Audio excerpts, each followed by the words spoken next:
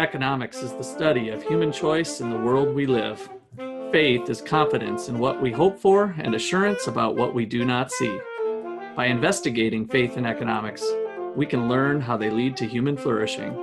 This is the Faith in Economics Podcast, a presentation of the Gortney Institute at Ottawa University. Welcome to our show. I am Dr. Russ McCullough, the founder and director of the Gortney Institute here at Ottawa University and the Wayne Angell Chair of Economics. With me is my two cohorts of Dr. Justin Clark, who's our Menard Family Professor of Philosophy and Ethics, and Dr. Peter Jacobson, our Gortney Institute Professor of Economic Education and Research. We thought we'd take a little segue today on some principles of economics. There's some common fallacies that people make if they're not a hyperactive, rational actor like we try to teach our economic students to be. And it kind of brings up some interesting situations. So Justin, you want to tee this up for us? Yeah, so today I thought I'd try to aim to get some clarification on what's usually called the sunk cost fallacy. Because I remember hearing about it in my econ classes when I was an undergrad. And I have to admit, I still actually accuse people of doing these things, or I'll explain my behavior and why I stopped doing something by saying, oh, well, it's a sunk cost. But really, if you try to get me to explain exactly what it is, I have some trouble sometimes. And it seems to me, if I'm being honest, I really just use this criticism to criticize people for doing things that I don't want them to do anyway. Like I'll tell my wife, the cost is sunk already or whatever. Or, I'll explain why I've abandoned something by saying, the cost is sunk. But so let me tell you, so the way I understand it is that the sunk cost fallacy involves, when you have already invested money or labor or made some kind of investment in something, and then you are trying to figure out what to do in the future. It's human instinct to try to kind of count the cost that you have already paid or the money that you have already put into something as being in, if you're adding up the costs and benefits of the decision that you're going to make. When you do that, it kind of usually will compel you to continue on the track that you're going on, because you tell yourself things like, well, I've already invested so much money in it, or I've already put so many hours into this project, I should finish it. And I take it that the economist's hyper-rational response is, no, those costs have already been spent or they've already been incurred. The only things that you should be putting in the costs and benefits columns are future costs and future benefits. You shouldn't even consider the things that have already happened. It seems to me that as I'm the kind of person who, when I start something, I really want to finish it. So I find myself committing, if that's the correct explanation of the sunk cost fallacy, then I find myself committing the sunk cost fallacy all the time. But I actually think that makes me a more responsible person than if I didn't commit this fallacy. So either I understand it and I commit it all the time, or I'm not understanding it correctly. And maybe you guys can explain to me what's going on. Yeah, so let's start. I think I might have a little bit like a slightly different view on the sunk cost fallacy from like most economists, but let me start from the place of most economists. I want to use a numerical example to shore up something you already said. Imagine you buy some stock, I don't care what it is, some computer company, you buy a stock and it's $100. That's how much you buy the stock for. And tomorrow, you didn't know this, obviously, or you wouldn't have bought it. The price falls to $75. And so you've lost $25. Now, let's say that someone tells you, and you believe them, I know for sure the stock is going to fall by $5 tomorrow. It's going to fall down to 70. What do you do at that point? Well, some people might say, or there's a temptation maybe to say, well, I need to, even if it's going to fall tomorrow, I need to just keep my money in there until I get my money back, right? And so I'm not going to sell because then I've lost $25. I'd rather take that $5 loss and then maybe sometime in the future, it'll go back up. But this is an example of the sunk cost fallacy. Because here's what you can do. If you're certain the stock is going to, let's ignore like broker fees and stuff like this for a second. If you know the stock is going to fall $5 tomorrow, you should absolutely sell your stock for $75, get your $75. Then tomorrow after it falls, buy it for 70, and you've made $5. And someone might think like, no, I've lost $25. It's true, you lost $25 on your initial investment, but you made $5 over the world where you held on to that stock and lost more money. And so that inclination to say, no, I just want to hold on until I make my money back. If you've ever thought about this before, you're probably investing in an irrational way that's causing you to lose money. Your goal should never be, oh, I need to make my money back. Russ, do you have any thoughts on this? You've been in real estate for years. I'm sure this pops up in real estate a lot. Yeah, it does. So homeowners and the valuations of their homes. There's other types of biases that sneak into this that can kind of complicate things too. There's a confirmation bias, and then there's what's the ownership bias one, where if you the endowment effect. So where you place unreasonable higher value because you own it, and that's the one that affects real estate a lot. But yeah, certainly with real estate, I just put all this money into it, so I'm going to hold it, or I just I put up a fence, or I put in a swimming pool, right? And so I just put $10,000 into the kitchen, and so all of that is gone. That money's been is toast, and so. When you look at selling your house and you had it listed for $200,000 and you put $20,000 into the kitchen, and now you won't come down to 180 at the time because my 20,000's in there. The 20,000's gone. So you're always just moving forward with your decision making in terms of what are the incremental costs to take a step forward and what are the incremental benefits. And those are the only things that are relevant for an efficient decision. Yeah, Haley and I have lately been watching At Night's Kitchen Nightmares with Gordon Ramsay because it's free on YouTube. And so I've seen some of these episodes before when I had Food Network as a kid, but like I love that sort of show. But what I found is we always check after the episodes, and it's gotten kind of depressing. Is the restaurant still open? And I'd say about 90% of the time, the answer is no. It closes like a few years after Gordon Ramsay comes and quote unquote fixes everything, right? And so sometimes, and I really do believe this, I think it would be better for Gordon Ramsay to come in and say, I think the best solution here is declare bankruptcy before you lose another $500,000 or another $800,000. Sometimes people, because they've put the money in, they feel this attachment like, oh, it's time to get the money back. I really need to work to get the money back, when, maybe it would be better to just say, okay, that money is gone and I'm not going to lose my future money too, right? That's sometimes the alternative that you're dealing with. So that's financial decisions. Let me give one more example that is kind of a good one I've used in class. You buy $100 seat to a football game.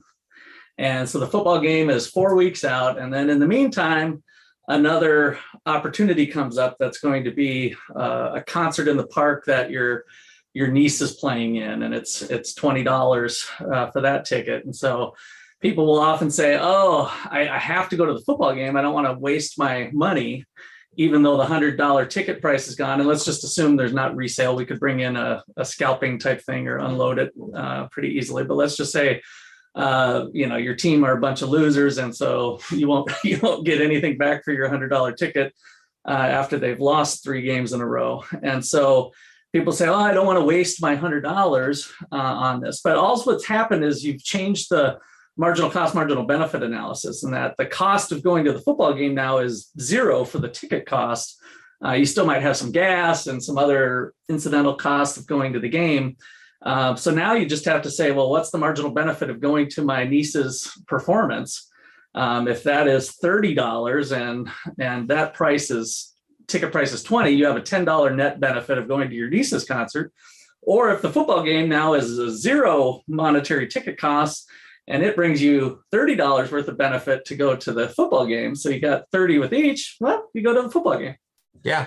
No, that it was it's a great example, Russ, of a non-monetary, which I think is important to take a step back, because a lot of times, financial decisions, I think most people can kind of get in and be like, okay, that makes sense. I agree. If I'm somehow, even though this never happens, I'm somehow certain I'm going to lose money on the stock, yeah, I'll sell it.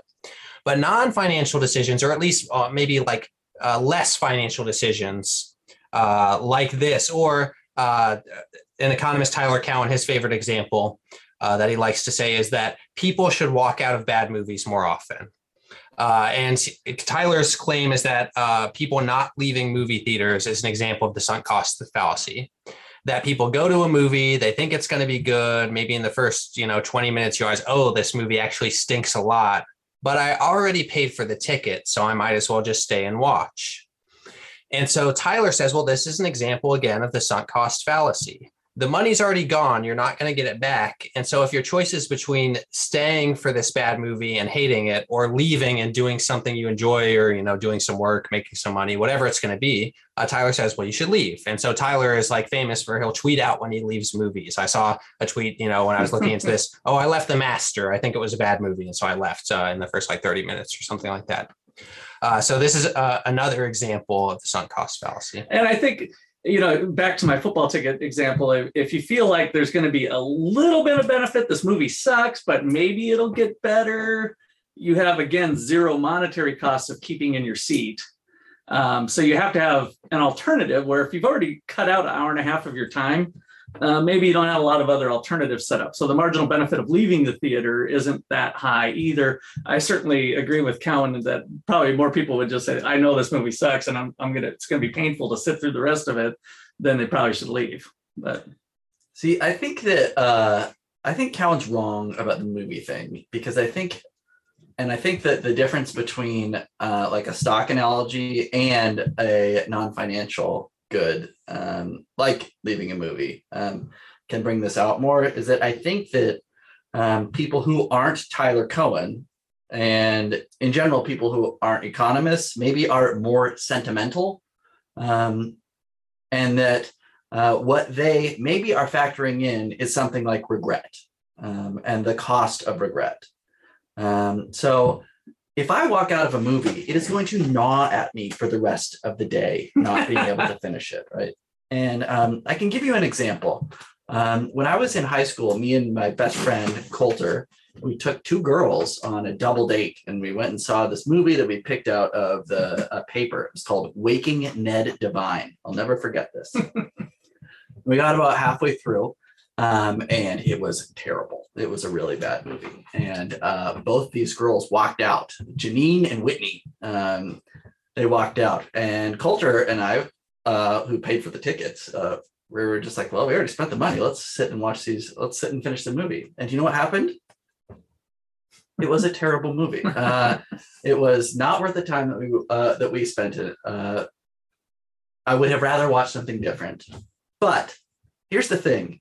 I will never, ever forgive Whitney and Janine for walking out of that movie. So I think when we are talking about sentimental things and not just investments, that a lot of times maybe what seems like sunk cost fallacies are actually just adding things to the balance sheet. Maybe are ignored by non-monetary stuff. So let me bring in a little bit more in-depth economic theory. It's not much, listeners, but just a little bit.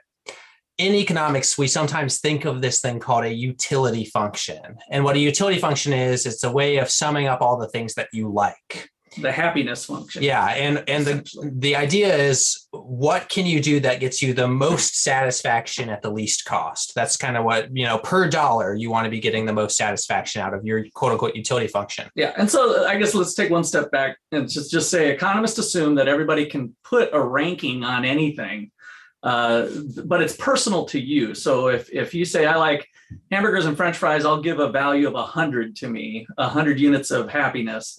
I hate the word utils, but that's the other word that gets used in economics. But 100 units of happiness. Then we can put out, well, what about 3 slices of pizza and a beer? What is that? How does that compare? And so the assumption is the person can say that it's either equal to 100. The person's totally indifferent between the hamburger and fries and the pizza and beer, or it's 90, or it's 120, or it's 50. And now all of a sudden we start to get a feel for that person's preferences. If they give a ranking of a 50, then they like the pizza and beer half as much as the burger and fries. And so we're able to do that within the person, but we can't compare between Peter and I, our rankings.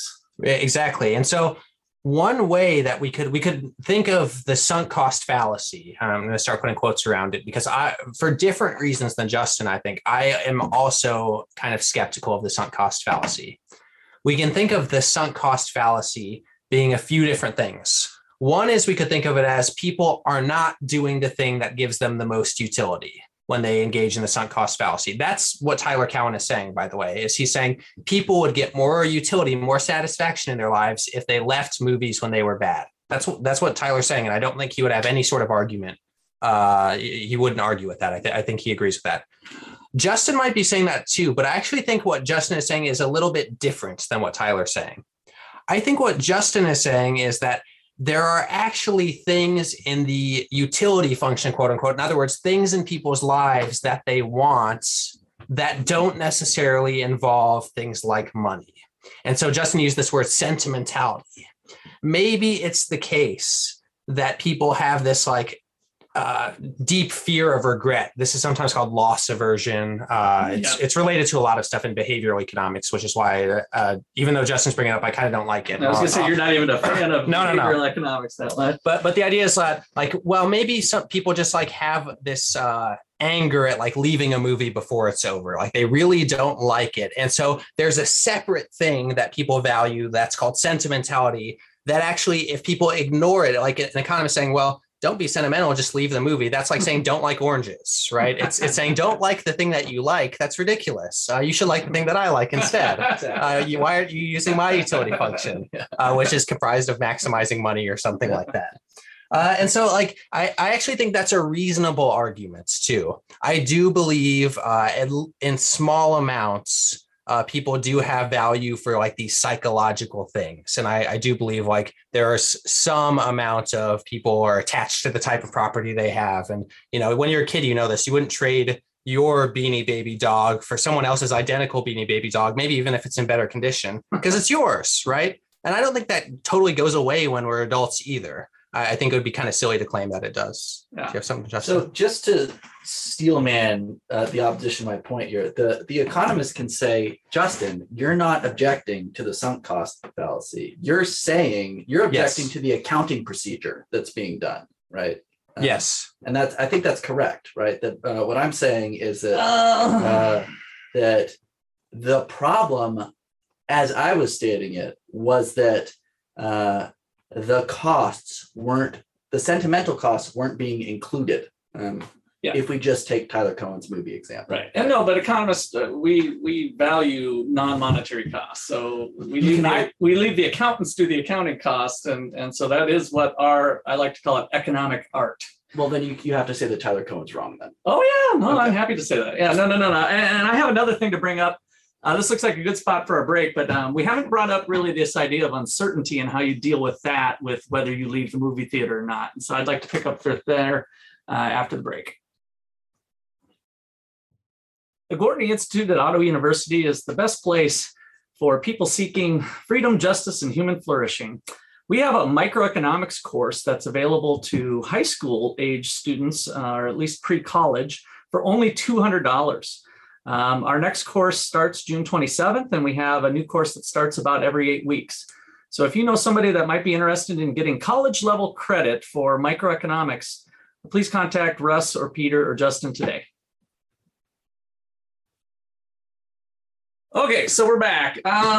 So this uncertainty thing is certainly relevant and I think plays into the conversation as well. So I totally agree with Justin. I've been teaching this for 30 years now, that we have implicit and explicit costs that go into the full opportunity cost of a decision. And those are the decisions that should be made at the margin. And the sunk cost deals with, is it something that's recoverable or not, is the way one textbook put it that I kind of like.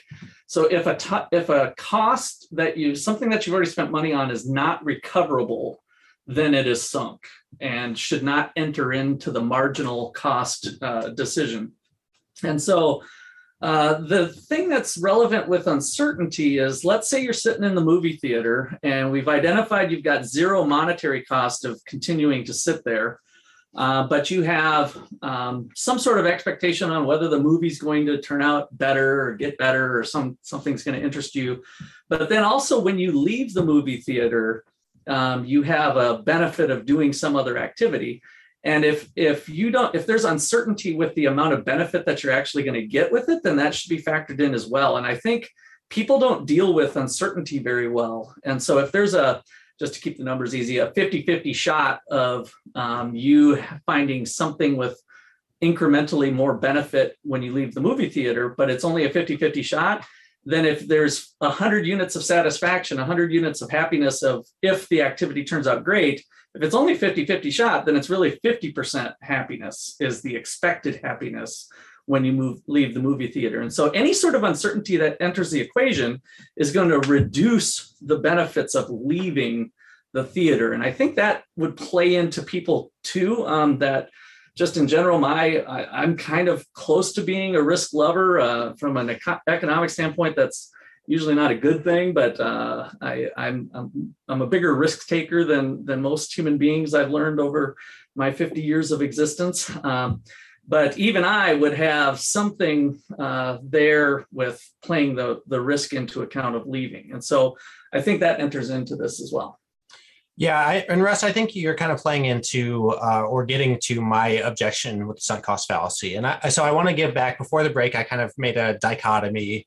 There's one argument is that people don't really do the thing that's best for them, and they are engaging in the sunk cost fallacy when they stay in a bad movie.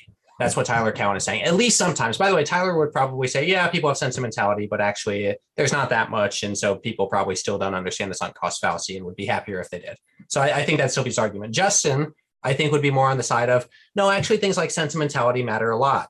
And to not include them in our accounting of the costs and benefits. Because he's more of a touchy-feely guy than us ice-cold economist. Because he's less materialistic, we'll say, is maybe the better way to put it, is that Justin hasn't, spent 6 years in a PhD program being taught that you must view the world through maximizing material well-being according to wealth.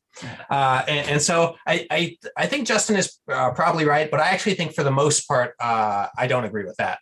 I don't think the reason people stay in bad movies is because they're sentimental. Just like I don't believe that things like the endowment effect, which we've mentioned a few times. To be clear, listener, the endowment effect is something like when you are in an experiment, people will say, oh, I'd buy that mug for $5 if they're given like a budget in the experiment. But if instead you bring in a group of people and you give them a mug and you ask how much they would sell it for, they'd say, oh, I wouldn't sell this mug unless it were $10. Like the same person saying the same thing. Or saying this different thing. That's saying that, well, if I own it, it's more valuable to me than if I just have it. My belief is that when you start making those numbers large, like $20, $100, $1 million, things like the endowment effect and sentimentality go away. I don't believe people are sentimental about multi-million-dollar businesses, for example. Yeah. I don't believe the endowment effect exists at that really, really large scale. I think it's very small and it affects people's behavior very seldomly, even though I acknowledge it exists. Here's what I would say. I think there's a third option, which is that people say they engage in the sunk cost fallacy, but they don't really. And so let me kind of explain what I mean. Let's say that you are in a bad movie and you continue watching it and you come out after the fact. And I say, well, why'd you watch it if you thought it was bad? And you said, oh, well, I already spent the money. So I've got to, stay in the movie. I spent the money. Well, it sounds like the sunk cost fallacy. It sounds like the thing that Ted Cowen is going after. I think those people are wrong. I think that they don't know why they stayed in the movie. And so they come up with an answer that makes sense to them. Like I needed to get my money back. I don't know. Economists are very wary of surveys. And I think that's why a lot of social science is really, really bad, is because surveys are actually terrible ways of measuring what things are true. Surveys only tell you what a person wants to say. It doesn't tell you about the truth at all, because people don't necessarily know even what they think about things. I think this is one of Justin's primary interests, is that people can't always communicate the things that they even believe necessarily. So I'm not a big believer in surveys or trusting what people say. Here's why I think people stay in bad movies. And it has to do with something that Russ said, at least tangentially, is when you go to a movie, it takes a little bit to realize that the movie is bad, maybe like 30 minutes or so. And I think both of you have kind of touched on this, but what that means is if you're in an hour and a half movie and you've spent 30 minutes finding out if the movie's bad, you now have less bad movie to sit through than before. You only have an hour left of the bad movie. And so the more you're in something, the more the marginal cost of doing that thing is falling. In fact, the cost is a lot lower because you don't have to drive to it to stay in the movie. And so when you made the initial decision, there was some cost associated with it and you spent some money on it. But now the cost of staying is much, much lower. And so why do I think people stay in bad movies? Because it's very, very low cost to stay in bad movies. The costs have changed. I think this basically dominates in most sunk cost conversations. I don't think there are many instances when a person actually is engaging in the sunk cost fallacy. I think it's just the case that when someone starts an activity, it's really, really low cost to continue the activity relative to starting it. Justin mentioned, I can't remember if it was on the podcast or before the podcast, he was building a guitar, right? Justin, you build guitars? Mhm. Or, you could be building an AR too, an AR-15. Well, whatever you want to do in your free time. I think Justin does both of these things. People might say, well, I already bought it, so I need to finish the project, even though I don't like it anymore. I don't think this is the sunk cost fallacy. I think it's most of the difficulty of building something is buying it and prepping the build and kind of learning the initial steps. The difficulty of finishing something, even though it's tedious, I think is a lot lower than of going through all the fixed cost of doing the initial things.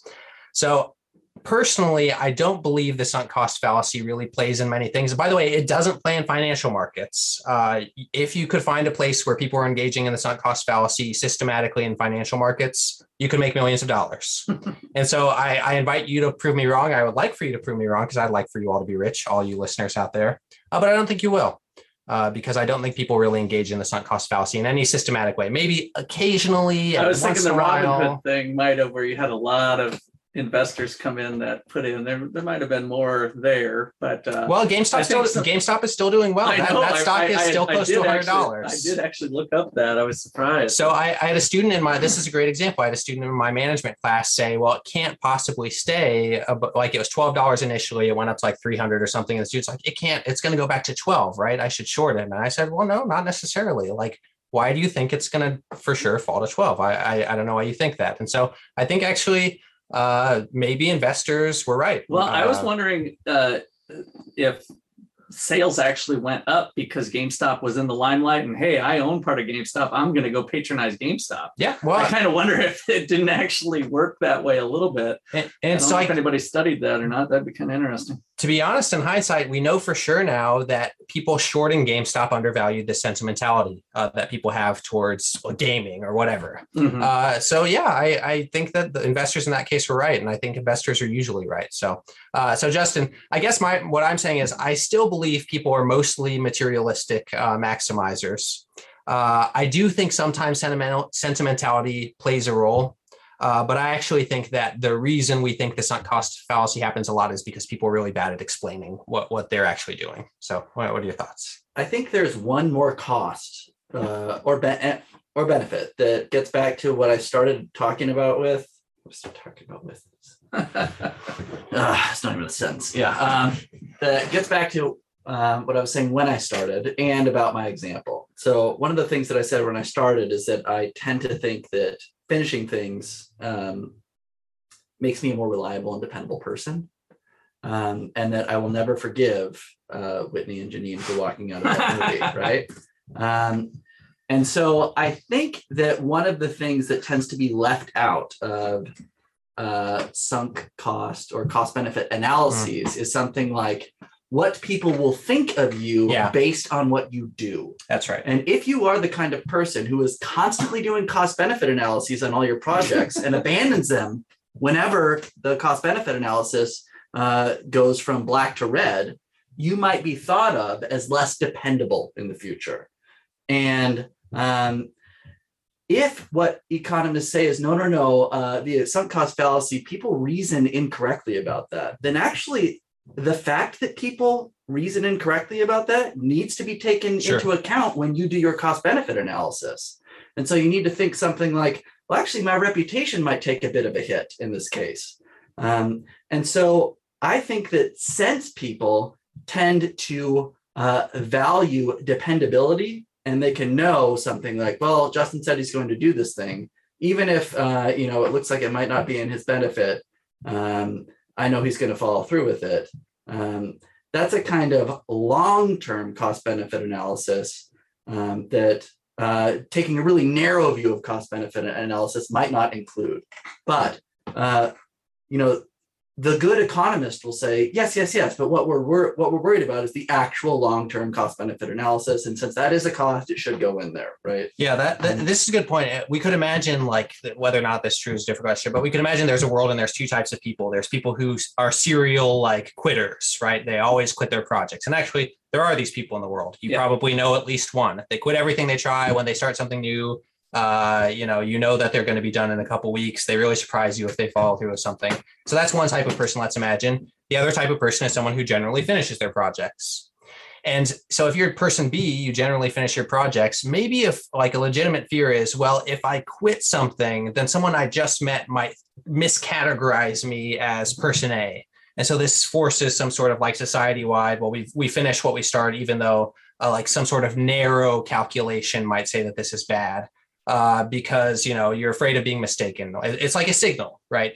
When you quit something, you're signaling something about yourself. Maybe I agree with those incremental assessments of my two colleagues, but I think sunk cost fallacy still exists. I think those things get too much weight probably allocated to them. I don't think it's a serious problem, so I'm not on the Cowan side, but I'm not willing to throw sunk cost fallacy out the window. I think there's people who truly hang on to things irrationally by weighting the wrong type of costs into the decision. I throw it out the window because I think it's incompatible with how we view things as economists.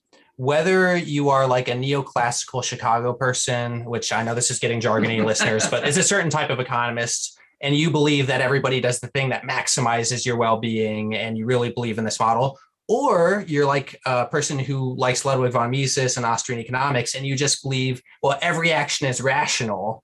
What both of those statements do is define the action as necessarily always the best option given the circumstances. Yeah. And so notice how Dr. Jacobson can't be wrong with that. Yes. It can't be proven or overturned. That's right. So ex post, by the way, both these groups, both neoclassicals and Austrians would admit, well, you can see after the fact, maybe you made a mistake, but before the fact, you can never do the wrong thing. You're always doing the rational thing. Neoclassicals would call this a maximizing thing. I actually think these two camps are saying something very similar without realizing it sometimes. But the point is the economic way of view is that we look at things and we define it this way. And so economics actually excludes things like this, just necessarily. There is no room if people are always rational or always maximizing. There's no room for something that isn't maximizing or isn't rational, unless I disagree. Unless you decide you're a psychologist instead, which is what behavioral economics is. Economics isn't right and psychology is actually right, which is fine. I agree with the philosopher over here that we have a good called dependability or regret or whatever that is in a utility function. So but that fits. See, it still fits in the framework. It's still rational or utility maximizing in that sense. So the reason I exclude the sunk cost fallacy is I acknowledge, well, I assume that everybody's always doing the best thing given their options. And so how can I explain the behavior of the sunk cost fallacy? And to me, it's when you start something, the marginal cost of continuing it falls. That fits in the framework still. So I don't know why we need to make this thing and call it a fallacy. Maybe it is valuable to do that.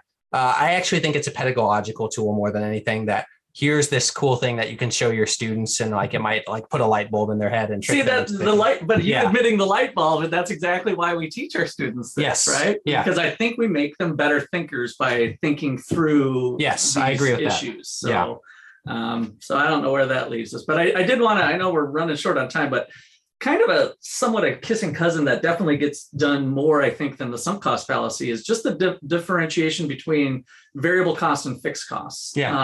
So if you're a business owner and you have a rental payment of $1,000 a month for your space, some people will incorrectly try to factor in the rent for the building into their decision of whether to, let's say, redesign the back entrance for the customers or something. And so, well, we got this cost, and then we better put that represents a fifth of the square footage. So we better take a fifth of $1,000 to attribute it to this incremental cost. And that's not right. So the space is what it is, and you've committed to a rental payment. Similar to an interest payment or a loan payment. Those payments are fixed. And so on your day-to-day decision-making of should I do this or should I do that, those costs don't belong in that decision criteria. Yeah, I find that that's one of the hardest things for microeconomic students to get is that why is it that some businesses will sometimes run at a loss? And this is the explanation why. I do want to go back, and I also know we're short on time, but I want to go back and just provide some credence to what Justin said with a short story. After I didn't do sports in grade school, really. I did track for like 2 years, but I wanted to do football in 7th and 8th grade, and my parents wouldn't let me because I lived 30 minutes away, and my mom was a teacher at the school, and football practices were at 5:30. And so the thought was, well, if I do football, either we have to stay like 4.5 hours at school every day until practice is over, or my mom has to take everybody else home and then take me back at 5:30, giving her like 30 more minutes, and then take me home again after that, maybe wait for practice. And so we've added like 4 trips, like every single day of the week, right? Because that's how practices work. So I wasn't allowed to do it. So when I went to high school, things changed. I was closer to my school. Me driving was in the foreseeable future. And so I signed up for football. And this was a new high school. And I didn't realize at the time, but I had made the worst mistake I could have possibly made because I met a bunch of people, and this is a small high school. Most of the guys in my class played football. I met a bunch of people who were meeting me for the first time playing this sport that I've never played before. And if you know anything about high school football, especially at a school that really cares, it's miserable most of all the first week of practice when you're doing 2-a-days. I literally joined my first week of doing really basically any sport apart from a little track in grade school. I was football 2-a-days in high school. It was awful. I couldn't walk the same speed of my parents for a week after the fact. Like I couldn't even keep up. I was breaking in my cleats. That was another mistake that I had made. We would do tackling drills, and like in tackling drills, the goal is like to hit somebody, but to not knock them over so you can go a little faster. I got knocked over anytime anyways because I couldn't keep my feet.